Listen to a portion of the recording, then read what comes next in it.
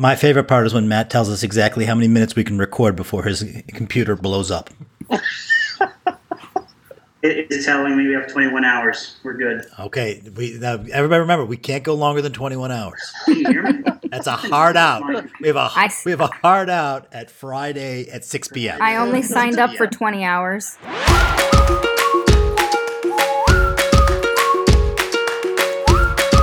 Welcome to Freely Filtered, the twice-a-month podcast that summarizes and discusses recent NEFJC journal clubs. NEFJC is the Twitter Nephrology Journal Club where nephrologists meet in social space to discuss the research and developments that are driving nephrology forward.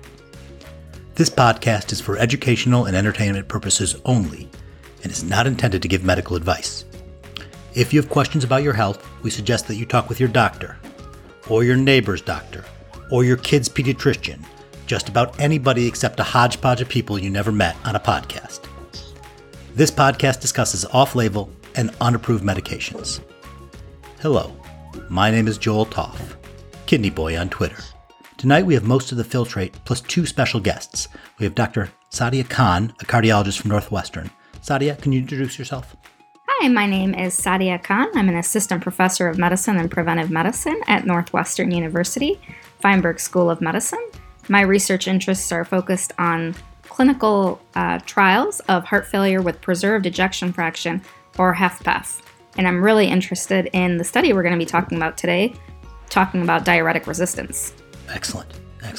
We had a little bit of technical difficulty, but I'd like to introduce our second guest, Paul Welling of Johns Hopkins. Hello, everybody. I'm Paul Welling. I'm a professor of medicine, nephrology, and physiology. My interests lie in electrolyte disorders, molecular mechanisms of salt balance, hypertension, and we have a little interest in diuretic resistance. And the regular members of the Filtrate. Swapnil? Hi, I'm Swapnil Harmath. I'm a nephrologist, epidemiologist at the University of Ottawa. I tweet at hswapnil. Samira? I'm Samira Farouk, a transplant nephrologist at Mount Sinai Hospital in New York City. I tweet at SS Farouk. And Matt. Hi, everyone. I'm Matt Sparks. I'm a nephrologist at Duke University. I tweet at nephro_Sparks, and I'm looking around on the internet to see who is mispronouncing the word renin. And our thoughts go out to Jenny, who is trying to write a grant. We miss you, Jenny. Look forward to having you back in the future. One of the paradoxes of medicine is that some of the most effective therapies are among the least rigorously studied. Take the case of colchicine for familial Mediterranean fever. Colchicine effectively eliminates pain crisis, but does it prevent the downstream effects like amyloidosis or kidney failure? Well, we really don't know because we can't randomize patients to drug or placebo when the short-term benefits of the drug are so dramatic. It's just not ethical. So we're left using historic controls and other cheats. Diuretics for heart failure are another area that is surprisingly understudied, and when it is studied, it uses less than the most rigorous trial design. Here are the opening lines from a recent review of the New England Journal of Medicine. Most accepted pharmacologic treatments for heart failure are supported by evidence from large clinical trials. In contrast, evidence from large, well-controlled clinical trials to guide the use of diuretics among the most frequently used drugs in heart failure is generally lacking. And many aspects of the drugs in heart failure seem counter to modern notions of heart failure management. We know that the neurohormonal response to diuretics is upregulating the sympathetic nervous system, the renin-angiotensin system, and aldosterone levels, all of which are systems that if we block with beta blockers, ACE inhibitors, and aldosterone antagonists respectively, improve survival in heart failure. So using these drugs, these diuretics, which are the cornerstone of heart failure management, seems to generate the neurohormonal milieu we are actively trying to suppress. This is particularly interesting because there is a new heart failure medication on the block. And though we are not certain of how they work, these class of drugs is among the most powerful life-saving drugs we have ever discovered for heart failure. The SGLT2 inhibitors are turning out to be an unexpected revolution in multiple areas of nephrology and cardiology. These drugs block glucose reabsorption in the proximal tubule, and quite unexpectedly, this is resulting in improved outcomes in many conditions we never thought would happen. One of the consequences of these drugs is they cause a modest diuresis. Tonight we're going to go deep into this diuresis and see if we can unlock at least some of the mysteries inherent in the Flozins. Swapnil, do you want to start us off on the methods for this study? Sure, and these drugs have been phenomenal. They don't only reduce blood sugars, and the reduction in blood sugars is a little bit. It's not that impressive, but they reduce heart failure, they reduce mortality, they reduce kidney failure, right? So they should be added to the drinking water. But before we do that, let's see what they found out in this study. Unlike most studies that we have discussed here, which have been large epidemiological studies or large multi-center clinical trials, this study is a little bit different. It's a mechanistic study, so the number of patients is something that Matt would appreciate doing my studies. It's only about 12 in each group or so. That's the only reason why I agreed to do this. So it's sort of like one of those mice studies, and the kind of things they did to these volunteers, the patients who came in, is also pretty intense. So this is a single center study done at Yale. It was funded by the manufacturer of empagliflozin, that's Boehringer Ingelheim, but it was an investigator-initiated and conducted study. Let's look at the patient population. This was patients with... Swapnil, can you just give us kind of the 20,000-foot view of what this was before we go deep into the specifics? Right. So the TLDR version is that this was a crossover trial. So patients with heart failure and diabetes got empagliflozin or placebo for 2 weeks. Then after a washout period, those who got empagliflozin instead got placebo and vice versa. And the cool thing they did was on the first day as well as the last day, so day 1 and day 14, they got the patients in and they did a bunch of measurements. They measured their hormones, they measured how much sodium they excreted, they measured their response with empagliflozin or placebo, or after they got a dose of bumetanide. So and the number of measurements, as you will see, is phenomenal. They did a lot of measurements on these people over that 24-hour period. Paul, when you read the methods for this study, does this feel like a familiar study? Is this something that we've done with other diuretic trials, or is this really kind of unusual? I think this is kind of special. I really liked this. It's very mechanistic study, precise measurements, everything just about that you could think to measure, done, I think, pretty carefully on the right group of folks to study. So I really, I thought this was really elegant. I don't usually see this kind of thing in the literature. Maybe the old classic literature where you have a couple of patients and nice charts, but this is really a beautiful study, I thought. Okay, thank you. Sorry, Swap. It is truly elegant. It was, I have to agree, it's a well-done mechanistic study. It was hard to find many loopholes. So the population was stable heart failure, which was diagnosed by an advanced heart failure cardiologist at Yale. And they didn't have like a HFpEF or HFrEF kind of inclusion criteria. So as you will see, both kind of patients were included. They needed to be stable. So, no one who was hospitalized, and their meds had to be stable, not someone who needed, up titration in the last few weeks or in the next few weeks going on. They needed to have type 2 diabetes, of course, because these are diabetic medications. And, at that time, I guess when the study was conceived, the results from DAPA-HF and DAPA-CKD and so on hadn't yet come out. They had to have some amount of renal dysfunction. So their GFR had to be greater than 45, but people with GFR less than 45 are excluded. And about the other exclusion criteria is if they need not be on diuretics, but the diuretics that were allowed were loop diuretics and aldosterone antagonists. So 25 milligrams of spironolactone or 50 milligrams, up to 50 milligrams of eplerenone or less. The important thing there is that dose, those aldosterone antagonists are actually pretty weak or almost unnoticeable diuretics. You really need to crank up the dose quite a bit higher to get significant sodium excretion with those drugs. But essentially, nobody on a thiazide could be enrolled. Is that right? Exactly. Nobody on a thiazide could be enrolled. So they are stable, really stable heart failure patients. And that GFR limit, they were a little soft with that, right? Mm-hmm. Right, late in the study, they couldn't enroll patients. Exactly. They couldn't enroll patients and they had to relax it, and they took patients with, worse renal disease also. And I'm trying to trigger Matt, but it doesn't seem to be happening. So they did exclude... That's the only reason you can say I've been renal. here yelling and no one's even paying attention. This is cardio. This is a cardio-renal study, right?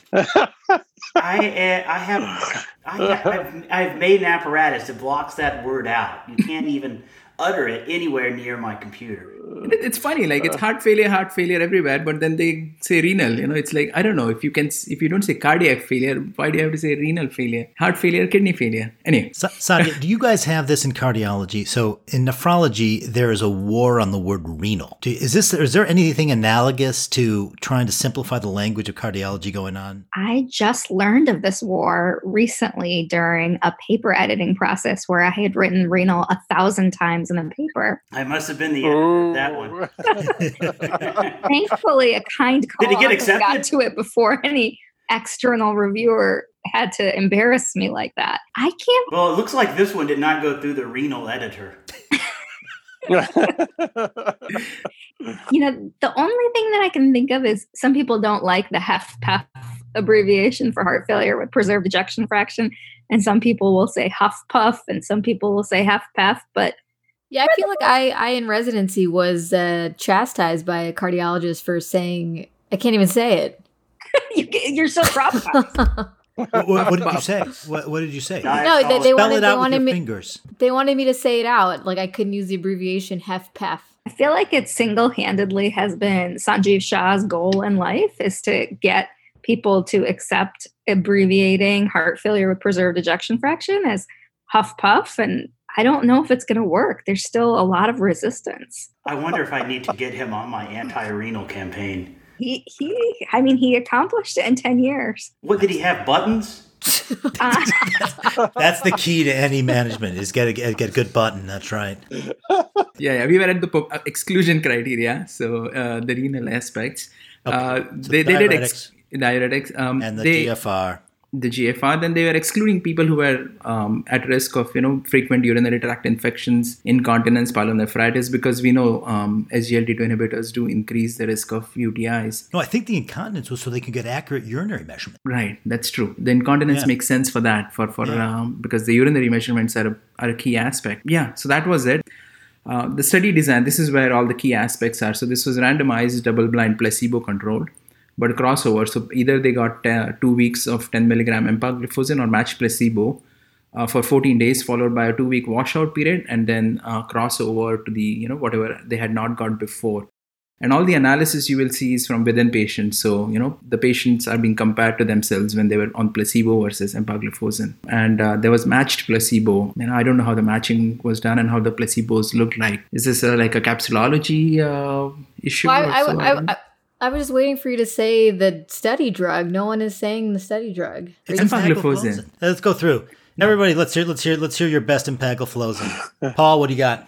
Empagliflozin. Sorry, isn't this the DAPA trial? That's so your poll flopped. Dapagliflozin or empagliflozin? Why even try? Just say EMPA. Yeah, I think that's getting popular. DAPA, EMPA, CANA. Because no one can say it. Can you imagine patients who can't say metoprolol trying to say empagliflozin? EMPA-G and DAPA-G. I like it. So they got empagliflozin or placebo or matched placebo, and hopefully the placebo was matched very well to the empagliflozin. Any capsulology coming?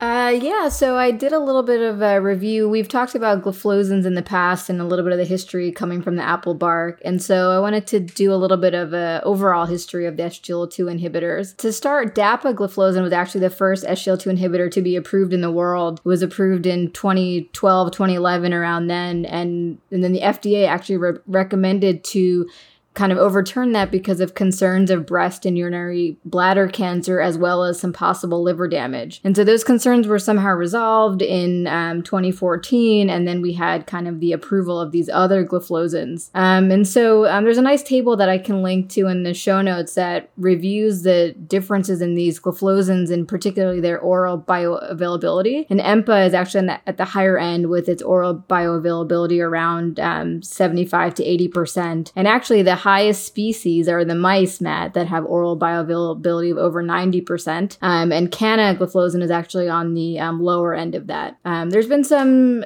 talk briefly in the past about specificity for SGLT2 versus SGLT1, which is expressed in the bowel. And there are some nice studies that have shown that the half maximal inhibitory concentration, or the IC50, which tells you how much of the drug you need to inhibit 50% of the biological function of a certain transporter or protein, is actually much, much lower for SGLT2 than it is for SGLT1, kind of proving its specificity. And so most of the gliflozins are metabolized predominantly by an enzyme to an inactive metabolite. And for EMPA and DAPA, the majority of this metabolite is eliminated by the kidney, with very little parent drug being recovered. I did capsulology for the wrong gliflozin, but I'll share that anyway. But dapagliflozin at the 10 milligram dose is a very perfect looking yellow rhomboid, which is a film-coated tablet.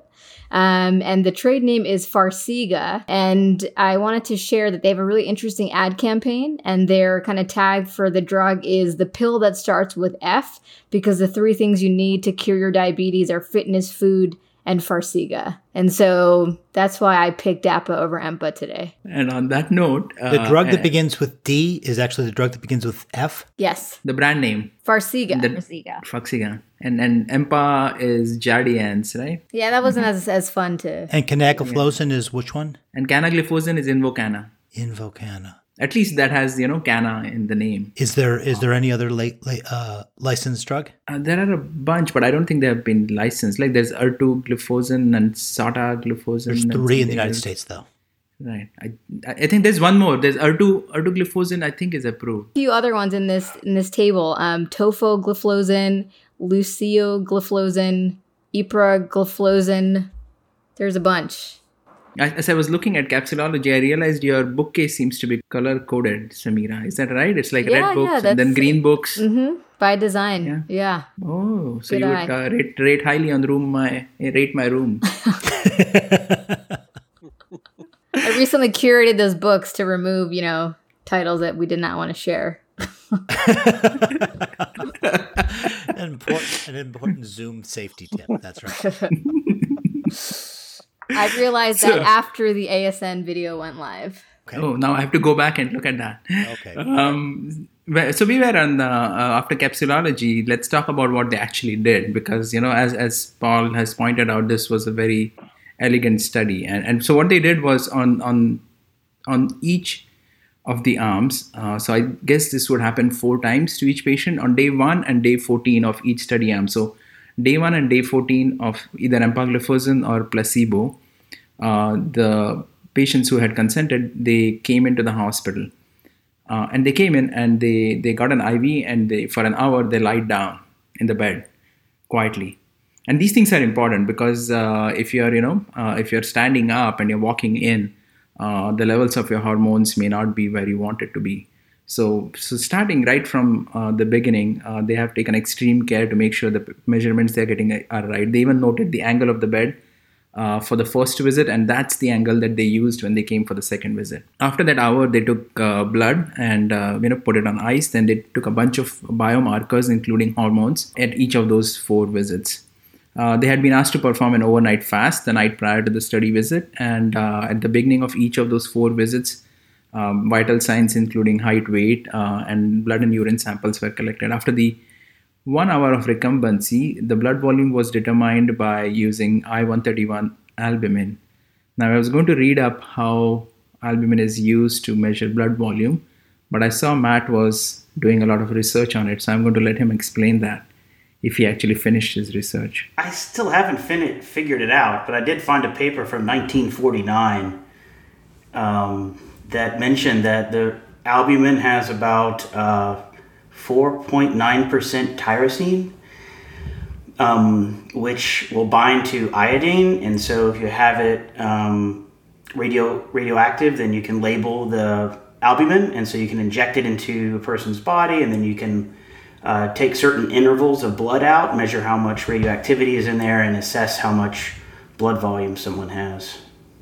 That makes sense. But I still haven't. I started in 1949. I was just working my way up into the 70s. Maybe, if we continue for 21 hours, we might finish. What was the last time someone actually did this or did that technique for this sort of assessment?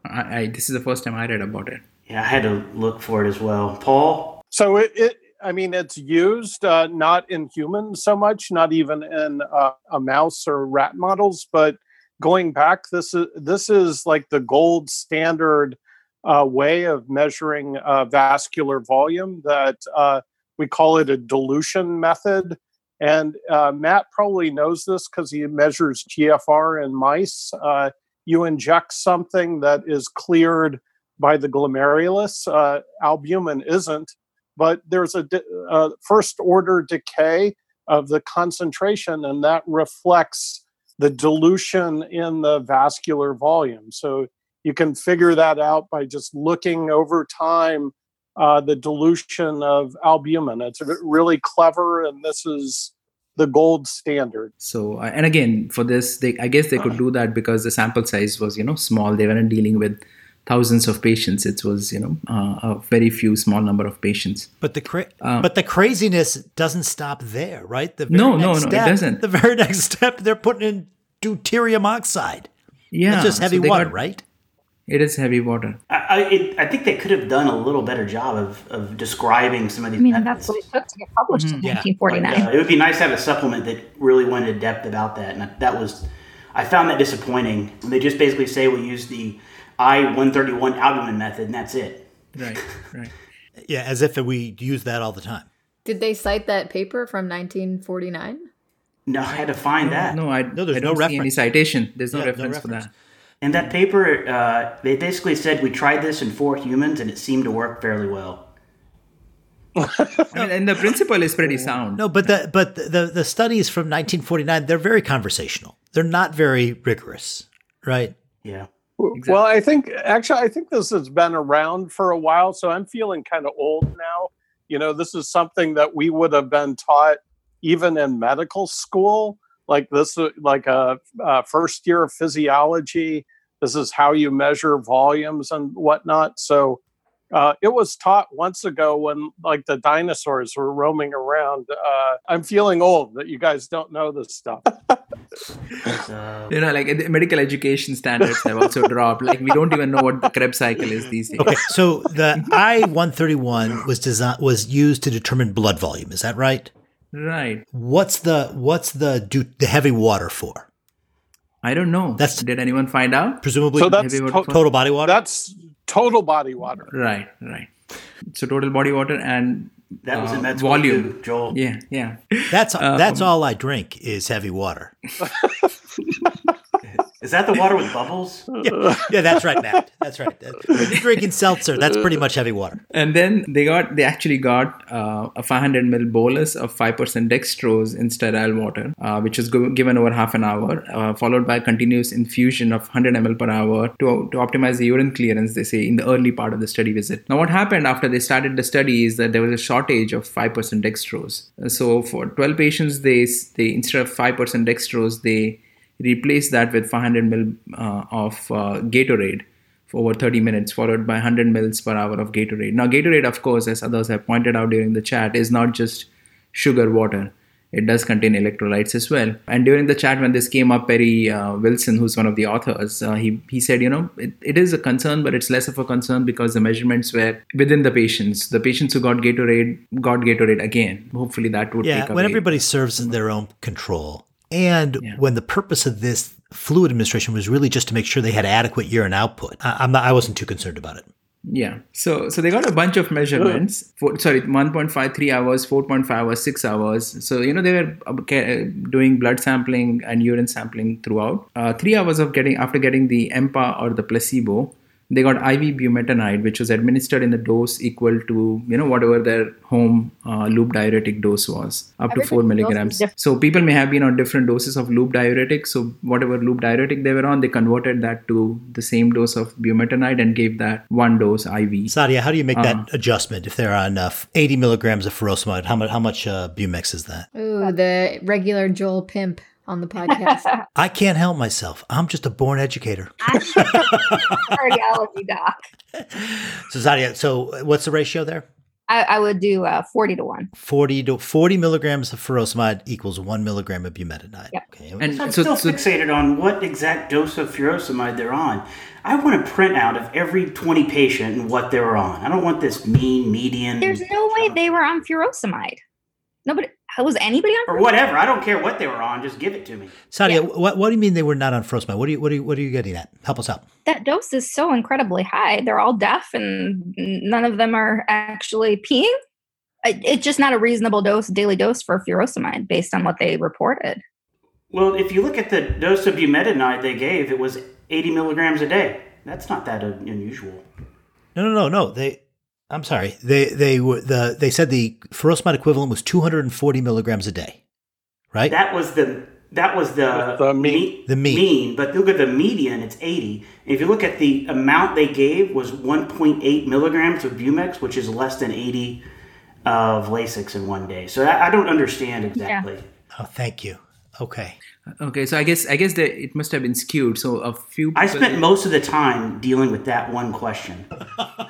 So it may have been a few people who got maybe 1,000 milligram of furosemide, and the rest were all which dragged the mean up perhaps. But with 20 patients, I think they could have had a supplement that just had the daily dose of meds for each of the 20 patients. It wouldn't be that hard. Yeah, and again with 4 milligrams, so that would be about 160 of furosemide.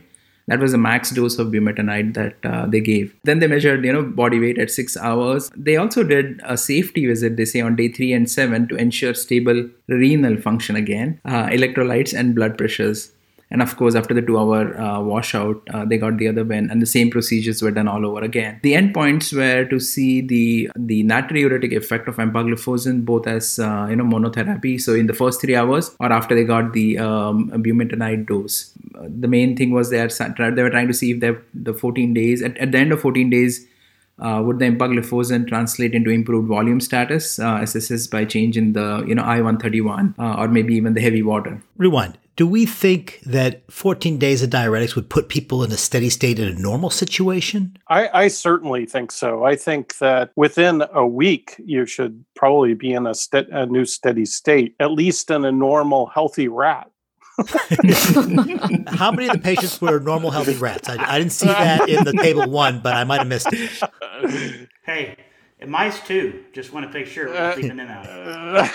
I think the challenge was how euvolemic were they at baseline. Supposedly, that was an assessment made by a clinician that they were. I think it was specifically a heart failure expert, not advanced just heart failure, not just a clinician.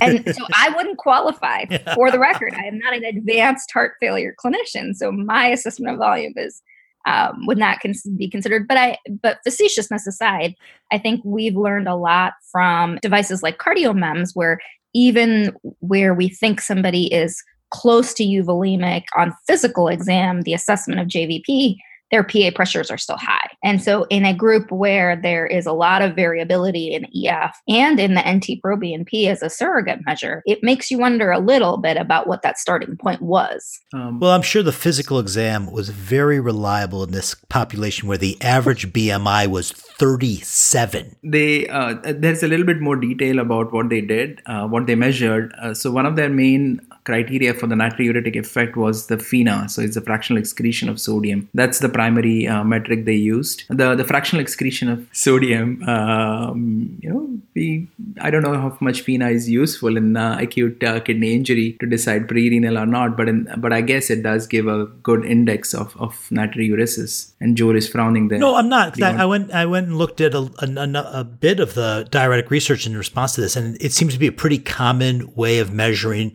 diuretic responsiveness. It seems reasonable to me. Anybody have concern about use of FeNA here? Perfect. exactly what you should measure. They for HFrEF versus HFpEF, they used a 40% ejection fraction criteria, I guess. EGFR was calculated with the CKD epi. I gotta say, levels. if you're willing to inject radioactive iodine and give people heavy water to drink, you could measure. Come on, let's do some inulin clearance. Let's get some MAG3. Let's measure GFR directly. Come on now. Why are you going halfway? I guess it was cardiologist, exactly. Why bother? They also needed someone to actually enroll in this study. Fair enough. So they did all those further measurements. Funnily enough, for stats, they used SPSS, they used SAS, and they used Stata. So these are, they didn't use R. So I'm curious, why did they not use R? Or Microsoft Excel. You normally use one software, either SPSS or SAS or Stata, but they used all three. I guess, some of the data may have been challenging to analyze. But otherwise, the stats are pretty, they used a linear mixed model because they have within subject comparisons. So it was to incorporate that correlated outcomes within subject. So that's pretty legitimate. And I think that's all I have. Well, thank God. Okay, Matt, what did they find? So, let me think here. What are we going to do here? All right. First, let's take a look at the patients that they got. Can we get a TLDR first, right before we dive deep? Oh, TLDR? Okay, so we have a human study, 10 and 10, They did not do a power calculation. They did not try to understand how many patients need to have in this study to find a difference. They made a primary outcome that was natriuresis, or sodium excretion in the urine, and then all of a sudden FeNA came out of nowhere. I'm sure that was pre-specified and not just total sodium excretion. And we're going to try to understand how the natriuretic effect or the sodium excretion effect of empagliflozin augments loop diuretic sodium excretion, and to see if we can find a mechanism for the natriuresis from the SGLT2 inhibitor. So I think the first step, what they want to do is I look at these patients and see who they were. And so since there are only 20 patients, we can look pretty much detail about them. But one thing is that you'll note is 75% were men, and they were in the age of 60 years old. And their average BMI was 37, and median hemoglobin A1C was 7. 40% were taking insulin, and 40% had heart failure with reduced ejection fraction, or HFrEF. And if you look at, this is the confusing part, we've already talked about it. It said the median dose of loop diuretics was 240 milligrams, plus or minus 300. Not sure how that happens. But then if you look on table 1, you come down to it and you say the median dose is 80 milligrams with a range of 40 to 30. They don't say exactly what type of loop diuretics they're on. They don't tell us that, but we can always just guess. And let's see what happens. First, I think it's interesting to note, and that for an animal study, it's important. It's is my intervention actually doing what I think it's doing? And it doesn't make a lot of sense in what we're trying to figure out, but if you look at it, the effect of glucose in the urine happens at about an hour and a half in, where you have about 10% fractional excretion of glucose. And then about 3 hours in, it goes to about 30%, and it stays at that level throughout the rest of the time period. So I think that's a interesting way to look at your study before you start moving into the rest of the results. Is the acute effect of empagliflozin changing parameters in which we would think it would, and it does. The other thing they did is break it up by GFR. And are you surprised that they had the same amount of fractional excretion of glucose on day 14 as they have essentially at hour 3? That to me was pretty impressive. That this drug, you don't seem to adapt to this and overcome it. I think that is very interesting. You would think there would be compensatory mechanisms, right? And maybe you do start to see them a little bit because they come into the study at hour 0 on the day 14 day at 20%. And maybe if you're watching them closely, I'm not sure why, but it looks like it ranges from 20 to 30. So I'm not sure if but in 3 hours you're having an effect. Well, and they also come in fasting, right? That was part of the protocol. They come in fasting. Yeah. I don't know if that makes a difference. Well, I guess it shows that this is a very important molecule that doesn't have a lot of compensatory mechanisms for the glucosuria effect. We kind of know that already by the disease, hereditary glucosuria. So you might have seen some of these patients before. They have this for their whole life. So we know already just from this genetic disease, there's very, very little compensation. And what's the molecular mechanism? Are they just missing SGLT2? Yes. They are. And that was one of the clues to get this drug started. So we knew those patients really don't have too much of a phenotype. So the drug was predicted just by the disease to probably be pretty safe. Are they protected from heart failure and proteinuria and all the other things that we think this drug's I have no idea. I have no idea. But what's interesting is that people who don't have diabetes from DAPA-HF didn't get hypoglycemic.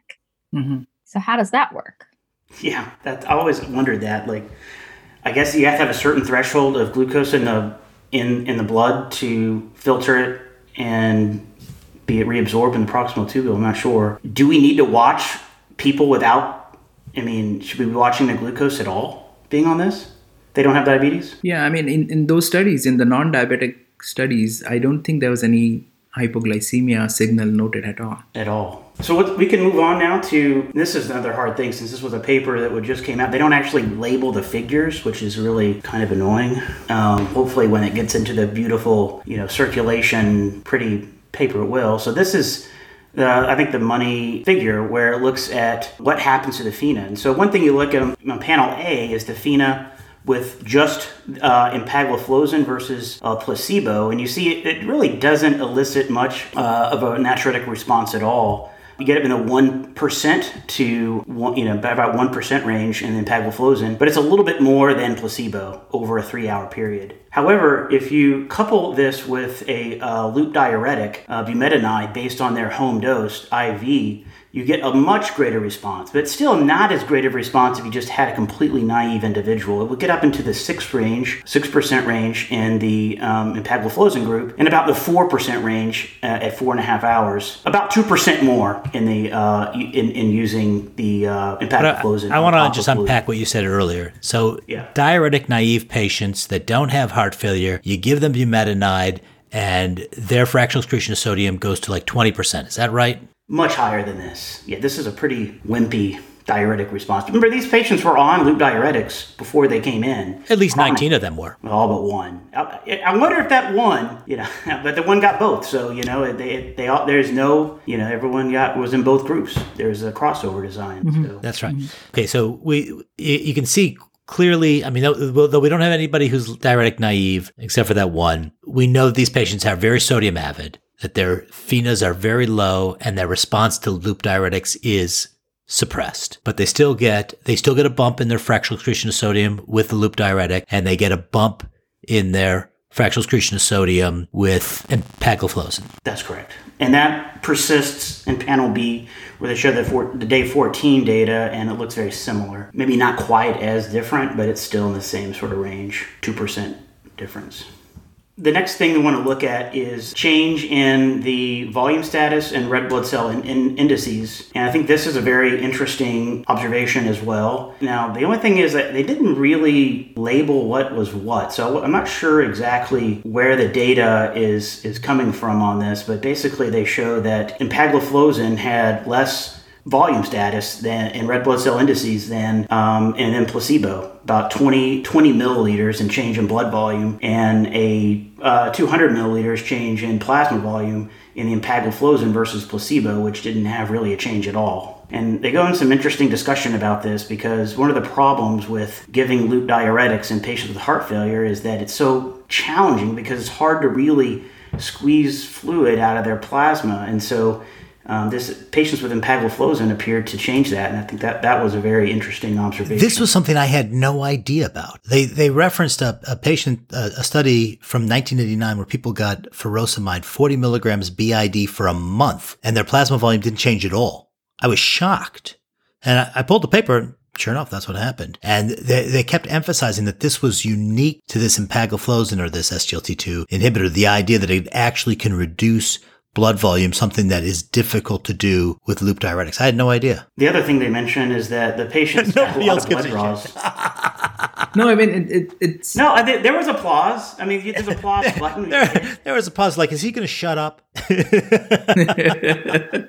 I was going to say is they had so many blood draws is the patients in both groups lost a lot of blood to measure all these things. And you look at the hematocrit dropped in the patients that are on the placebo, but then actually stayed the same on empagliflozin, meaning that you have a little bit of a rise in hematocrit And also, and interestingly enough, a rise in EPO levels as well, which you would think would be opposite. I'm going to go back to another figure here, and since they're not labeled, I think it's 1, 2, 3. And this is something that I think is important because they want to see if this change in natriuresis has any correlation with fractional excretion of glucose. So are you having an osmotic load inside the tubule that's pulling more sodium out? And so they did some correlations on fractional excretion of glucose on the y-axis. On the x-axis, they had FeNO. And they basically showed that there was an inverse correlation. So the higher glucose excretion was not having more natriuresis or sodium excretion. It actually had less. And so they could not explain this effect on just the glucoseuria that you're having with empagliflozin. So that was to me that was very interesting too, because that seems like a very simple explanation. Yeah, they leaned into the fact that it wasn't an osmotic diuretic. The alternative explanation is you're blocking sodium reabsorption when you block glucose reabsorption. It still seems like there should be a nice association with glucoseuria and increased sodium excretion, but they didn't find that. Well, you look at that, and the highest FeNO, Fe glucose, whatever you call that, the glucose. Sorry, had the lowest FeNOs. Samir, did you want to say something? Well, to me, this is just bizarre. I mean, I didn't expect this at all, and so now we have really a mystery. How is it that inhibition of SGLT2 stimulates natriuresis? I mean, I just don't know what to say. I don't understand it. Sounds like a grant. Yeah, I mean, exactly. We just have to come up with a hypothesis. They also found more uric acid in the urine, which I didn't really understand either. Yeah, I think they have reported that serum uric acid goes down a little. Well, in this study, in the large it went from trials. 7.6 to 7.0 in 14 days of therapy. I mean, that's pretty impressive. I mean, that's I'm not steering away from your time, hopefully, Matt, but the lack of metabolic, with most diuretics, you get hypokalemia, you get hypomagnesemia, you get, with thiazides, you get uric acid going up. That's the beauty of these drugs, is that they don't seem to cause any of these, no hyper or hypokalemia. They're really nice drugs to use. So the other, moving on to the next section, is what happens to potassium, magnesium, and uric acid. We've already mentioned uric acid. And a little bit about potassium. So potassium, there was no differences noted in the 6-hour potassium excretion or potassium serum level. There was a trend towards a lower urine magnesium in day 1, but it was not significant. But obviously there's not a lot of patients here. And we mentioned the uric acid effect that I think was very surprising. The next section is about the neurohormonal activation and inflammatory markers. And I think this section, there's just a lot in there, but we'll go through some of it, and I think that are notable. One thing is renin, total renin, and aldo, they were all unchanged. The plasma norepinephrine level was significantly less pronounced with the addition of empagliflozin compared to bumetanide alone, and so that was actually significant. So I just want to understand this. So when you're looking at the placebo group, so I'm looking at table 2 biomarkers. I'm looking at norepinephrine, and it says placebo change from beginning to end of treatment. Why would we expect any of these neurohormonal markers to change at all? 14 days of placebo, why? I think that's one of the thoughts about why there's no change in the plasma volume in patients receiving loop diuretics, because they have a neurohormonal but these people were activation. Loop diuretic. Yeah, but the concern also has been that with when you're increasing diuresis, especially with loop, that there's all these bad neurohormonal activation. But these patients are unstable. Remember, it's 14 days new of empagliflozin now. But not the placebo. That's the 14 days without the empagliflozin. Exactly. So I guess right. So saying that empagliflozin is producing natriuresis without causing any bad neurohormonal badness. I'm just saying they show pretty significant changes in these hormones in the placebo group. 14 days of placebo group seems to bump their total renin, bumps their norepi. I don't know if I necessarily call it bumps. I mean, those are still pretty small numbers. Mm-hmm. I mean, are these numbers clinically significant or just statistically significant? Or is this the natural history of bad heart failure? Is that what you think? Mm-hmm. I think there's some heterogeneity and there's variability on a day-to-day basis. Okay. And the other thing is that you got in that table too, you got 20, 30 comparisons going on. So who knows? Maybe it's just chance. It's hard to know. I mean, I think that this why it's interesting stuff here, but I think the physiologic stuff, is some surprising new findings, and these it's hard to interpret. I agree, but it's the norepinephrine is notably different. They did urinary markers of KIM-1 INGAL, which would be a marker of damage in albumin as well, and the only real signal they saw there was KIM-1. Which went up higher in the placebo, which would indicate maybe more kidney injury, but I think that's going to be hard to really say. The albumin was the same. And then it's inflammatory markers all the same, but the only notable difference is they found that the empagliflozin had more EPO than placebo. Again, pretty small levels, but different. Why didn't NT-proBNP change? Oh, I just skipped right over that. Why? I mean, maybe it's just they did lose weight. We didn't get to that part, and but you would expect it to go down more in the empagliflozin, and if anything, it was a little bit lower, but not significant. Maybe you need more time for that. I'm not sure. DAPA-HF showed that it went down in all of the preliminary studies in the heart failure. I don't remember if it was DAPA-HF or the first phase 2 study, but it was about 4 weeks, so a little bit longer than here. Yeah. But if you're showing weight reduction and you're showing changes in plasma volume, doesn't BNP should follow. Yeah. I love that the copeptin, though not significant, fell twice as much. So the copeptin is a precursor. I think it's a precursor of ADH. So it's a more stable way of measuring ADH. And there was a study that came out, I think the same month as this one in CJASN that showed that SGLT2 inhibitors were an effective therapy, though not very strong, but an effective therapy for SIADH. What journal is that? Clinical Journal of the American Society of Nephrology. Oh, a renal journal. A renal journal. It is a renal. Oh! Kidney, thank you. Nadia, this is your last time. We're never coming back. Yeah.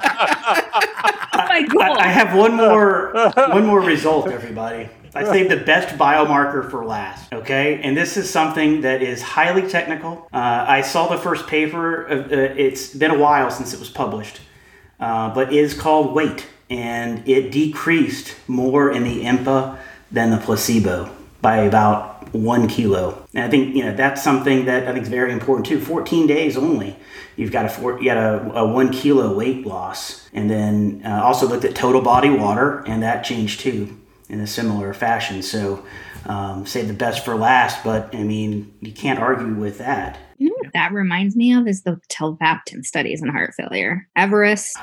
That didn't work. But they should. Maybe they need to study that in an outpatient population. Have they done that? Well, Everest is started as acute decompensated heart failure, but they continued the drug for a year. So it was mostly an outpatient study, and they did have significant results for the inpatient phase, like the quicker resolution of dyspnea or some other BS outcome for that. But the real money shot was trying to see improved total outcomes, heart failure, hospitalization, and mortality, and there was no difference. But there were significant changes in body weight. Tell me more. So in the tolvaptan studies, especially in the short term, like you mentioned in the hospital, there was a shorter time to resolution. But when you followed over time, there was a greater reduction in body weight. Mm-hmm. But it just didn't correlate with outcomes. And I think in a sick HFrEF population, part of the challenge is that the most of the deaths may not be happening related to heart failure. So they're dying because of... Could you imagine a scenario where you had people on ACE inhibitor, ARB, sacubitril, SGLT2 inhibitor, tolvaptan, and then what else are we going to throw? Aldosterone antagonist. Aldosterone antagonist. Beta blocker. No, sorry, forgot that too. Rivaroxaban, throw that in there. That's a lot. But yeah, I was so excited about Everest. I mean, it sounds like we need to do that. We need to block that hormone. It's and just like all but I don't have any more results. We're done with the results. Sadia, do you have what are your thoughts on this thing? I think this is a really interesting study overall in that we have been grappling with the question of how do these drugs really prevent heart failure? And it's really predominantly a heart failure story, whether you're looking at primary prevention. So even in people who don't have heart failure, it seems like the benefit or the relative reduction is about 30%, whether you had heart failure going into an SGLT2 inhibitor study or you didn't. And I think that's really important that it's consistent, whether you already had heart failure or you didn't. And had the previous data looked at heart failure with preserved ejection fraction? Is that new here? So I think that is a new aspect of this. The ongoing studies right now for heart failure with preserved ejection fraction and the large clinical trials looking at outcomes are still ongoing. They're hopefully going to be concluded. DAPA-HF was all a reduced ejection fraction. All reduced ejection fraction, yep. The challenge, though, I think, is that it's a very different population. So grouping them together is challenging. We know that patients with heart failure with preserved ejection fraction tend to have lower NT-proBNPs. So one of the reasons I bring up the question of why didn't it change is there's two big things that are different about heart failure with preserved ejection fraction. One is this obesity paradox that is definitely related to the level of elevation of NT-proBNP, where individuals who have a higher body mass index tend to have lower NT-proBNP levels, and it's not quite clear if that's a production or a clearance issue. Do they have better outcomes? No. So the BNP, if your BNP is lowered because you have a high BMI, it doesn't help you. Nope. And the stretch on the wall is different. Heart failure with reduced ejection fraction tends to be a dilated cardiomyopathy that is related with greater stretch and can lead to much higher levels of NT-proBNP. Even in the sickest patients with heart failure with preserved ejection fraction, they don't get near the same level of elevation of NT-proBNP as patients with heart failure with reduced ejection fraction do. Even if you measured and got a direct measurement of pulmonary capillary wedge pressure, they could have the same pulmonary capillary wedge pressure and they would have a far lower NT-proBNP level. So mixing them together is challenging. And I think interpreting these data with both types of heart failure here is difficult. So one of the questions I think they were, at least indirectly trying to answer is, do we think the heart failure benefit from these drugs comes from the diuretic activity? Do we think that there's a 1-to-1 correlation there? Is this a glorified diuretic? Or not even glorified. Is this the diuretic that you need in heart failure? Because I would call it a diuretic enabler. I like that.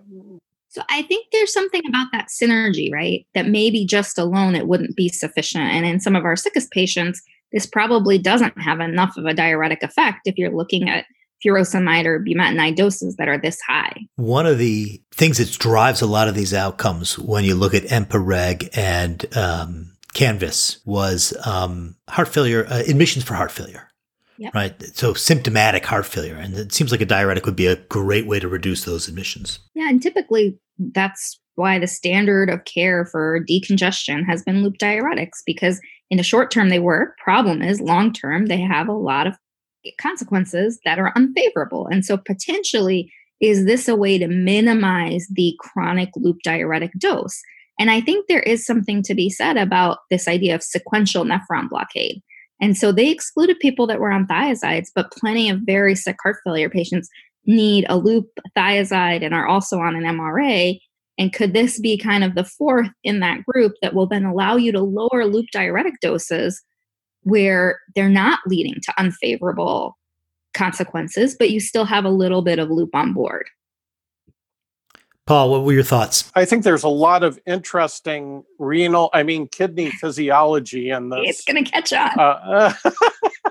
That deserves some discussion. I think, why is it that these things are enabling the loops to work better?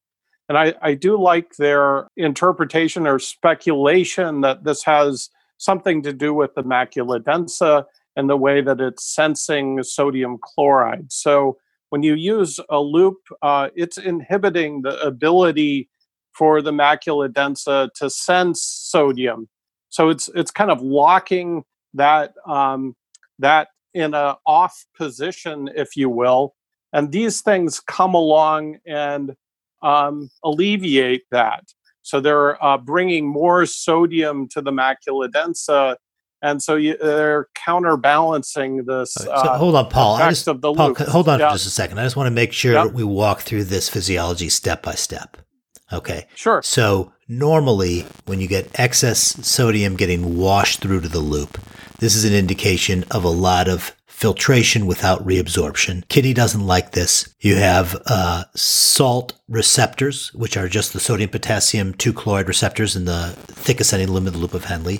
When those are activated, tell me if I'm wrong, that's going to feed back to the glomeruli, going to cause mesangial contraction, right? And afferent arterial vasoconstriction. So we call that a feedback mechanism. And what I'm thinking of is more about the renin release mechanism. Now, what happens there? How does the renin get released?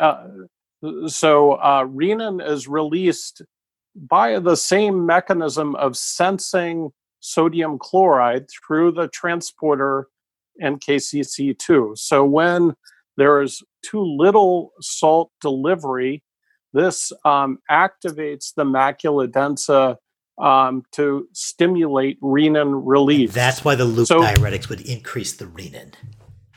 Exactly. And so now you come along and you give more sodium to the macula densa. Somehow this stops that. And I don't exactly understand why that is. Is there some kind of competition between sodium delivery now and bumetanide or furosemide binding? They share common sites. So maybe it's that. Paul, do you think taking a peripheral measure of renin activity is a decent way to measure this intraglomerular renin, or do you think we might be getting two different signals here? So I think that's a really tricky question, and maybe Matt is better equipped to answer that. I think that there is an intrarenal effect for sure, but I think the systemic effect is measurable. So I think if you look at the animal studies looking at the renin that is released after giving acute loop diuretics is very measurable. Right.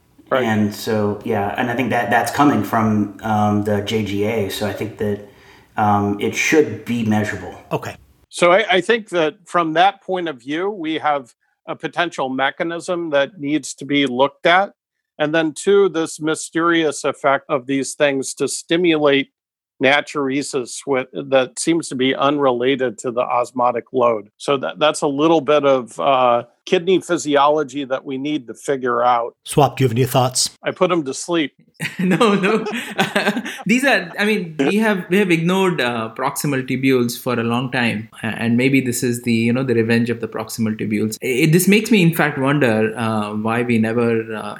at least I have almost never used acetazolamide. And I wonder if, again, it's got other metabolic problems.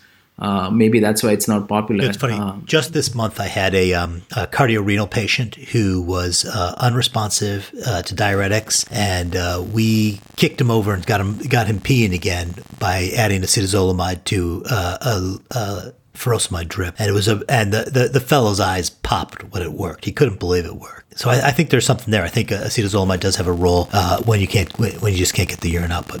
Do you think there could be sex differences in the physiology? Because I'm shocked at the proportion of women enrolled here when we know that in general women make up at least half, if not more than half, of the population with heart failure. It just goes back to what we've known about research over and over again, is that women are under-enrolled in these trials. So it sounds like another thing with this study, with the small number of patients that were included, the heterogeneity and types of heart failure, the male preponderance of patients included. It's first surprising they found results that seem to be real, but also it makes you wonder if you need to really study this in a larger group of patients to kind of get understanding of how this stuff works. But we definitely know, at least in animal studies, that male and female mice behave a lot differently as far as their kidney physiology goes. And I'm sure, I don't know enough about the heart literature, but I'm sure it's very similar.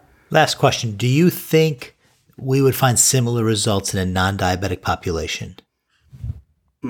Well, maybe, because it looks like the glucoseuria didn't really matter. Yes, that is interesting. The glucoseuria didn't seem to affect the FeNA in the way that we would expect. Sounds like that's the next study for this. Absolutely. Do we want to collaborate together? Everybody's like, I gotta sleep. I'm not doing any heavy water. I gotta go to sleep. I3 albumin delivery. Very interesting. I was skeptical to see a human study of 10 and 10, but I like it now, and I should have read the paper before I. Okay. Anybody else have any other comments on this paper? I think we've put this one to rest pretty good. We've gone long. Does anybody have any? Do we have any major developments in COVID? We got the remdesivir study finally got published. Looks like there's another remdesivir study as well. So what's the second one? Apart from yours, the other one was. I love that I have ownership of the drug. I do appreciate that. Ladies and gentlemen. Yes, that's right. I've copyright. Yeah, there's another remdesivir of 5 versus 10 days. And my, of course, complaint about it didn't seem to show much of a difference, and maybe 10 days there was a little bit more toxicity, so 5 days may be enough. But my complaint about the study was that they excluded anyone with a GFR more than 50. So again, it's the renalism again. So there is a little bit of a concern that maybe it's not remdesivir that's toxic to the kidneys, but it comes with I think not a solvent. They call it an excipient. And the excipient has renal excretion, so it can accumulate and it can cause kidney failures theoretically. But it's extremely rare.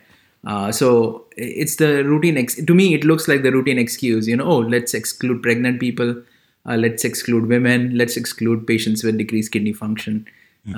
Anyway. Okay, so we got a couple of studies of remdesivir. It seems to be a moderately effective drug. It does not. That mortality benefit that they showed that that was trending towards significance did not turn out when the full study, right? Yes, it's like 3.6% absolute decrease, which wasn't, that's 3.06 or something. Yeah, I think it's still pretty good. And then there's the Lancet had this huge dump of data on hydroxychloroquine. That stuff looks really dangerous.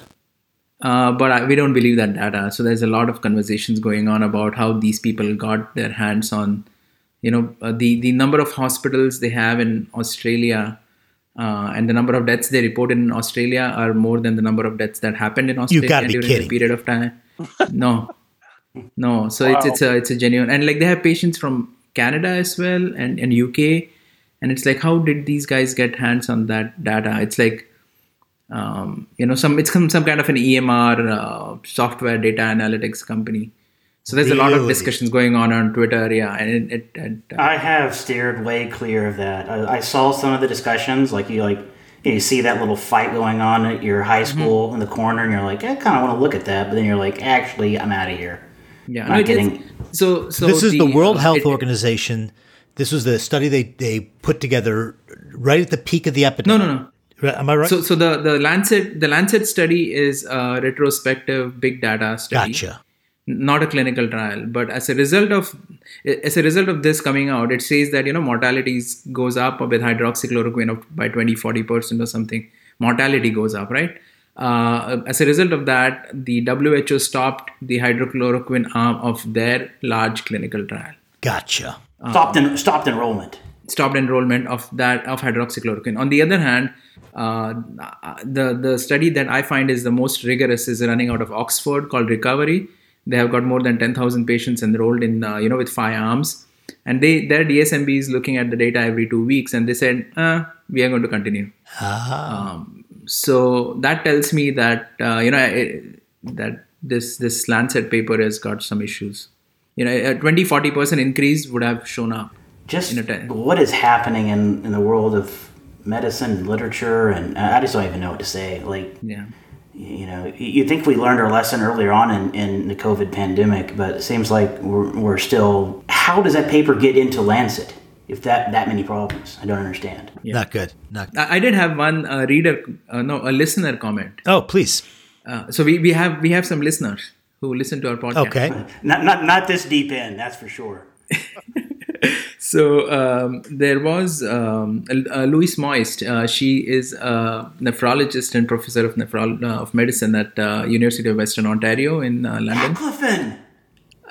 Yeah. She had the Baclofen paper just came out. Yes. So she works with Amit Garg in that group, and so she listened to our discussion. This is way back, the Patiromer Amber trial, and I think we had a discussion about I wonder why all the trials are named after gems.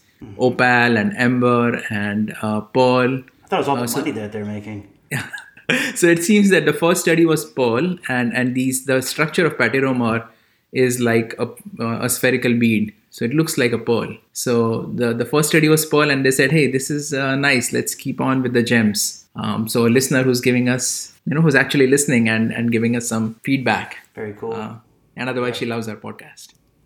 I didn't pay her to say that. Okay. And she had a recent study out, KI, that showed the toxicity of Baclofen in patients on dialysis. And there's going to be a rip-roaring editorial coming soon, so be ready for that.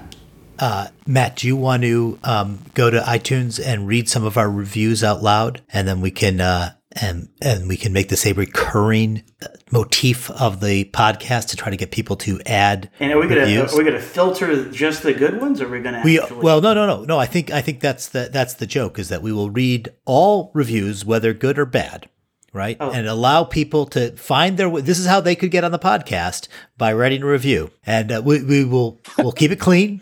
We'll keep it clean. Okay. All right. Let's start with the first one here. Gerald at GrepMed, he says this, or he or she says this: a podcast I didn't realize I was missing. Great way to stay up to date on things kidney. Hosts are delightful and incredibly knowledgeable. I think he's got the right podcast. I turned this on. Okay, sorry, here we go. I turned this on to put myself to sleep one night, but they managed to keep me awake, and I wanted more, so I had to switch to a lesser podcast. Will definitely be a regular part of my rotation. Thank you. And your check is in the mail. Here's another one from Brifkin, and Brifkin gives us 5 stars. It's GFR8. Great, you know. As a community nephrologist for the past 15 years, I have missed these types of discussions. I will definitely use this resource as a springboard when teaching medical students and residents. Thank you so much, Brifkin. We really appreciate your support. And, okay, here's a good one too. Kuz, 5 stars. Nephrology isn't intimidating anymore. Highly recommended podcast for all healthcare professionals. Great crew who clearly love teaching in fun and accessible manner. Time well spent. Oh, that's awesome, Matt. That's pretty good. So yeah. Everybody, please go rate and review this podcast. And, this is your opportunity to get Matt to say whatever you want him to say. You can get him to advocate for baclofen. Just put it in your review. And renal. You can put it in pronunciate. Yeah, put it in renal and see and just watch Matt contort. Okay.